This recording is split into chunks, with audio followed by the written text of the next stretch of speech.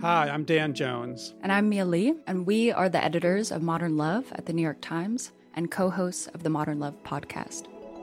We read love stories for a living. And by love stories, we mean essays written by real people about all forms of human connection. We're talking about everything from first dates to funerals, from sibling rivalries to new love at 85. On our show, we're going to bring those stories to life. We'll hear from the writers and also from the people who are written about. Relationships are the most important things in our lives, and the people that tell us their stories are just so brave, like way braver than I think I am most of the time. Yeah. They're so honest and so vulnerable. And listening to the stories, I feel like you absorb so much wisdom and you get a sense that you're not alone. You can follow Modern Love wherever you get your podcasts, so you'll never miss an episode. We hope you'll join us. New episodes are out every Wednesday. From the New York Times, I'm Caitlin Dickerson. This is The Daily. Today, Senate Republicans can afford to lose just 2 votes as the healthcare bill heads toward a vote this week. That means President Trump's promise to repeal Obamacare could come down to one issue: abortion. And they say he's speaking for the dead, how the families of people killed by immigrants without legal status have become the emotional cornerstone of another of President Trump's signature issues.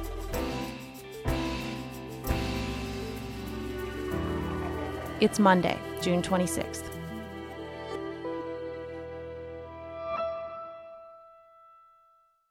Cheryl Gay Stolberg, what's threatening the passage of the Senate healthcare bill this week? Well, one of the biggest threats has to do with abortion. 2 provisions. First, the Senate bill would defund Planned Parenthood for a year, and it would also bar the use of federal tax credits to help purchase insurance plans that include abortion coverage. And that is proven to be a real sticking point, especially with 2 of the female Republican senators, Susan Collins of Maine and Lisa Murkowski of Alaska. But I will not vote to deny Alaskans access to the health services that Planned Parenthood provides. It makes absolutely no sense to eliminate federal funding for Planned Parenthood. Is it any coincidence, Cheryl, that the 2 Republican senators we're hearing from who have strong misgivings about taking money away from Planned Parenthood, that they're both women? It is absolutely no coincidence at all, in my view, that they're both women. This is something that really hits at women's own experience. Mm-hmm. So in my view, it's not at all surprising that the biggest roadblocks to this provision lie with Susan Collins and Lisa Murkowski. And Planned Parenthood is an important provider of health care services, including family planning and cancer screenings for millions of Americans, particularly women. And they should be allowed to choose the health provider that they want. How does abortion fit into the much larger American healthcare system? There's Medicaid on the table. There's insurance coverage broadly. There are pre-existing conditions. I mean, where does abortion fit into that landscape? Well, abortion is actually a very small part of that landscape, and it's also a very small part of what Planned Parenthood does. So in that sense, I guess you're right. It is seemingly a side issue, but a very politically divisive side issue. And it's an issue that is an attention grabber. It's a headline grabber. It's something that both sides can sum up in a soundbite, whereas the larger healthcare bill is maybe a confusing picture. Okay. And can we back up a little bit, and can you just tell us what exactly does the Senate bill propose to do to Planned Parenthood? Okay, so the Senate bill would cut off funding for Planned Parenthood. And Planned Parenthood gets about $550 million a year in federal funding. And the bill would cut it off, although only for just 1 year. Okay. And that's kind of a very interesting note.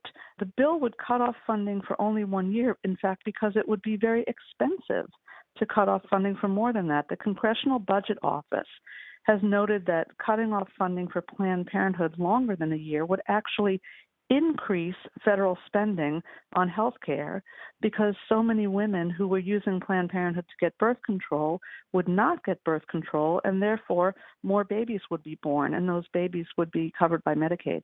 So this clearly is not about saving money. No, this is clearly an ideological fight. Now, the fight in front of us feels like a climax of a really long-fought battle between pro-abortion and anti-abortion groups. Talk a little bit about what led up to this really high-stakes moment in front of us. Well, it's been building for years, but especially hit a crescendo during the election. Mm-hmm. I am pro-life. I had an experience with a friend of mine who was, frankly, they were going to abort their child, which they ended up having, and their child is like this magnificent person, and it had an impact. When Donald Trump was running for president, he signed a letter, a commitment, that he would satisfy anti-abortion advocates' 4 demands. Among those demands was appointing a Supreme Court justice who would overturn Roe v. Wade, and another of those demands was to defund Planned Parenthood. And in fact, Marjorie Dannenfelser, who heads the Susan B. Anthony list, which is an anti-abortion group, told me that that was the most valuable piece of paper her organization has ever received. Wow. That commitment that President Trump wrote. And she's told me that this was their chance to defund an organization, she said, that we think is evil. It's at that level that this is something that they've been pushing for, and they're not going to let it slip away so easily. Mm-hmm. And now, defunding Planned Parenthood for a single year, though, it doesn't feel on its face like a massive victory, but is it a massive victory symbolically or otherwise? Yes. And more so than a symbolic victory, though, it would really be a devastating hit for Planned Parenthood. Federal funding accounts for roughly 41% of Planned Parenthood's budget. Mm-hmm. If this goes through, Planned Parenthood clinics around the country will close. Planned Parenthood has about 600 clinics around the country. Okay. We have a guide of what this would look like in the States. In Texas, Texas sought to cut off funding for Planned Parenthood and for clinics that provide abortion, and some 30% of its family planning clinics closed. We would absolutely see poor women going without basic medical care that they get from Planned Parenthood. They would probably be going without birth control, and they might be having more babies. Okay, Cheryl, thanks so much for talking with us. Okay, thank you, Caitlin.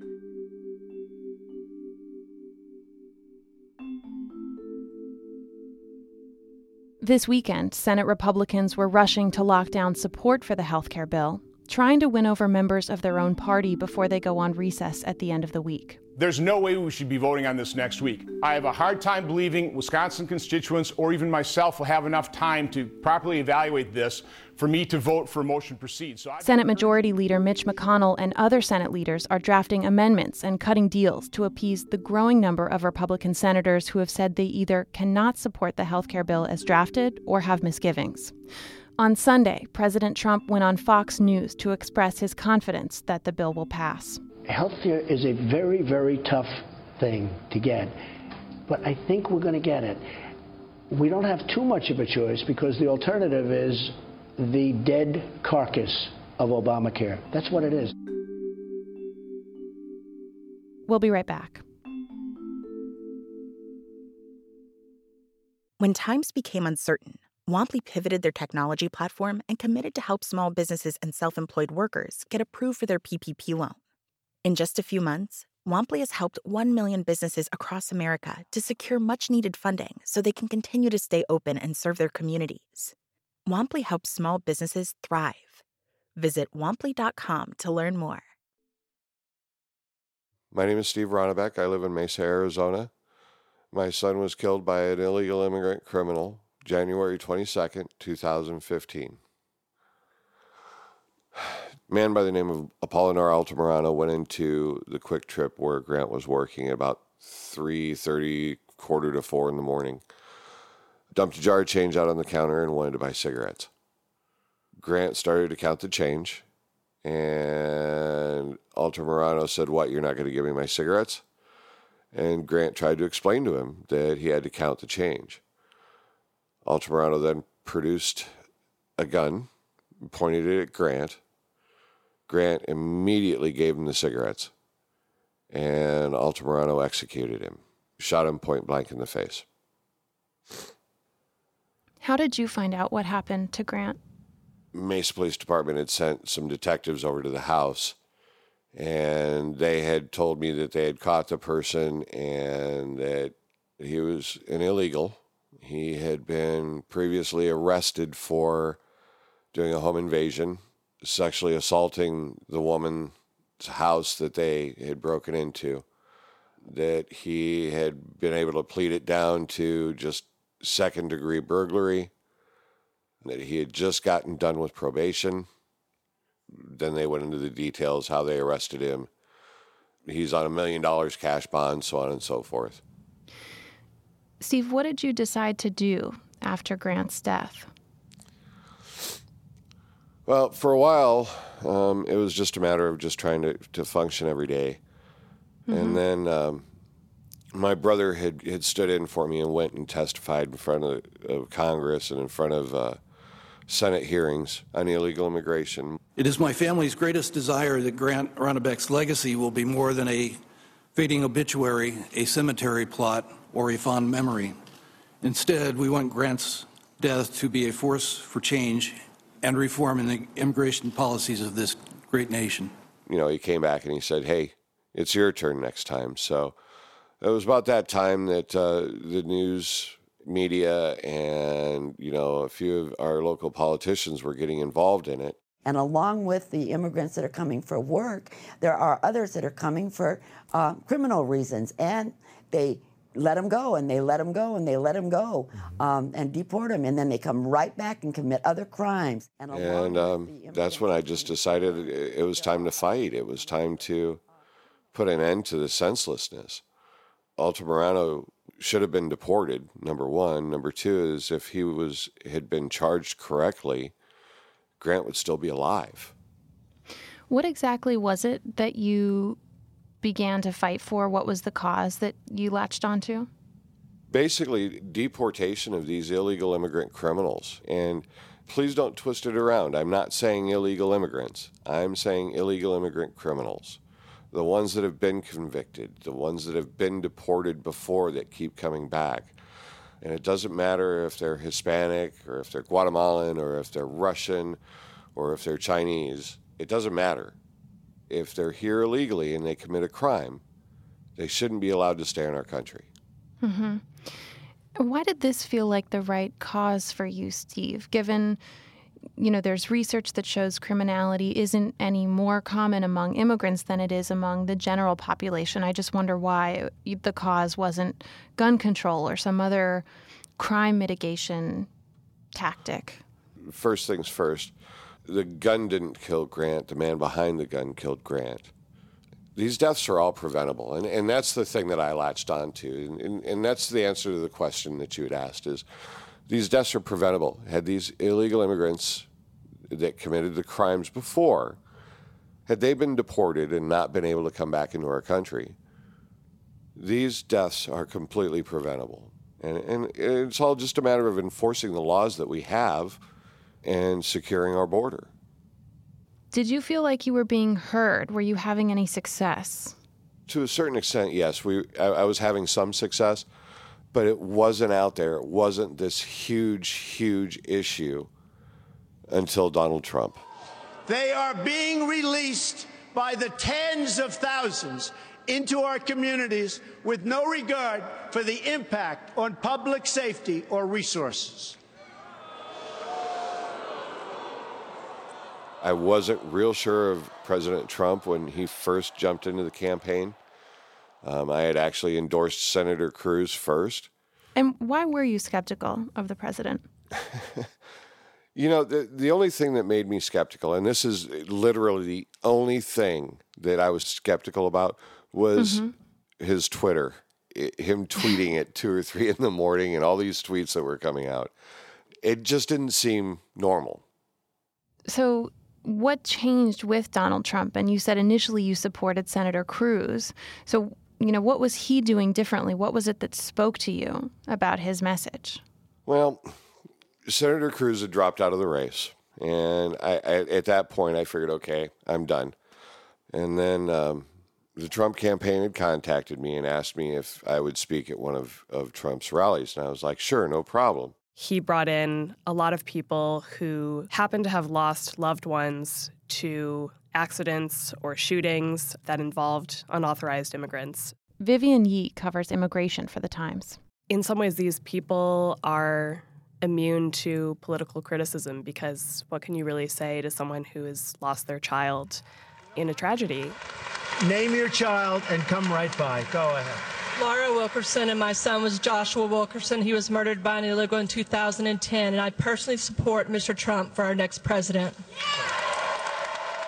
And they really became these incredibly powerful voices for him on the campaign trail because they could really speak from the deepest kind of part of human experience about how this issue had affected them.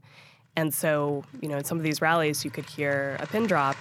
I'm Steve Ronnebeck, father of Grant Ronnebeck, 21 years old, killed January 22nd, 2015 by an illegal immigrant who shot him in the face. I truly believe that Mr. Trump is going to change things. He's going to fight for my family, and he's going to fight for America. In just a little story, I can remember one of his staffers had come and said, "Hey, it's time for you to go up on stage. We need you to get up on stage." And the president turned to him and he says, "I'm not done. I'm talking to these people. They can wait." He actually put his rally on hold for about 10 minutes so that he could talk to us. And what did you think about what he said that day? That was a really controversial speech. President Obama and Hillary Clinton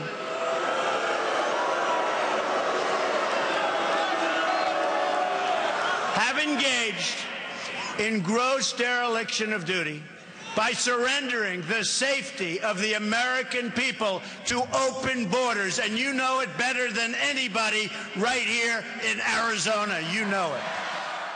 I agreed with it. I can remember being there with Mary Ann Mendoza, the mother of Sergeant Brandon Mendoza, the Mesa police officer that was killed by the wrong-way driver that was an illegal immigrant. And just looking at her and her looking at me, and we're just in awe that somebody is actually hearing. They hear us. They see us. For the first time since I started doing what I was doing, it actually seemed like, wow, I am making a difference. Somebody is hearing me. Somebody does know about my son. That's what kind of hit home for me. This idea has been out there on the far right for a while that immigrants many of them are dangerous to the American public, that they shouldn't be here, that they're threatening the safety of Americans. And these families are kind of the perfect embodiment of that idea. And so I can't speak to where the president originally got his ideas about immigration, but definitely by the time he met with these families, I think that became emotional and human evidence for what he was saying. So looking back on the campaign and now that President Trump is in office, what are the concrete policies that came out of all this work, all this activism with these families?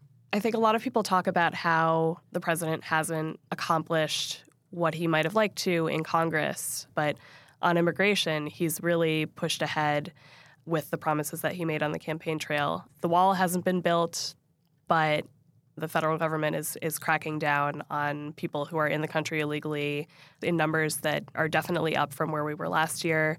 They're, in some cases, pushing to criminalize a lot of violations associated with immigrants.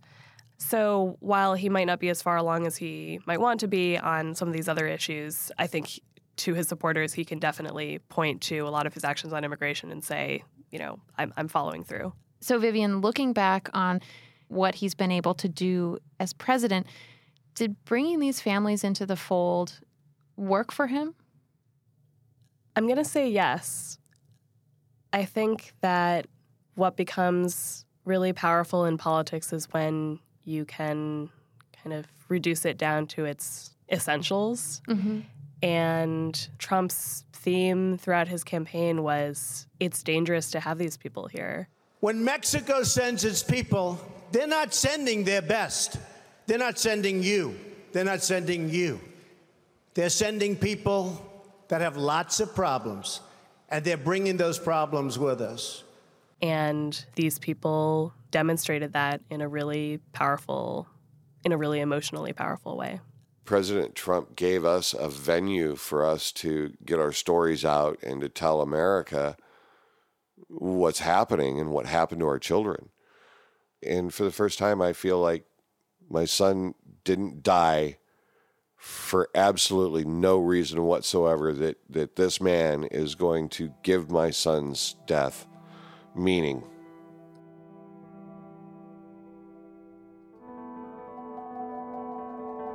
Steve, thank you so much for talking with us, and I'm so sorry for your loss.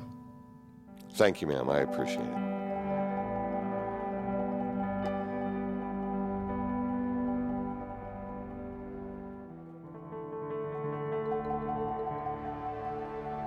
That's it for The Daily. I'm Caitlin Dickerson. Michael Barbaro will be back on Thursday. See you tomorrow.